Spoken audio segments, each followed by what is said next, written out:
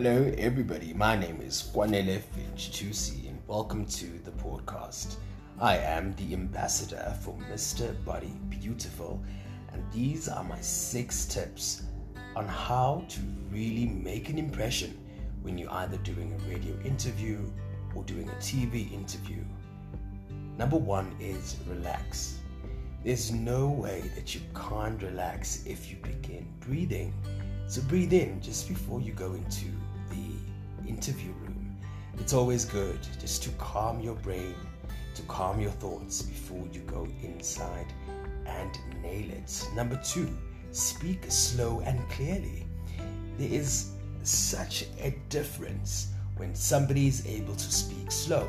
That means that person is actually quite controlled and is actually quite interesting to listen to.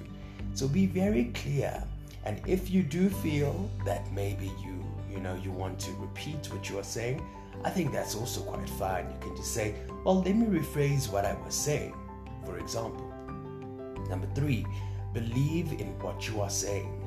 It's always important to, number 4, share your story. Sharing your story means you are able to be authentic, to become true, and so that there is a mutual and honest relationship that you are creating with your interviewer. Number 5, make jokes.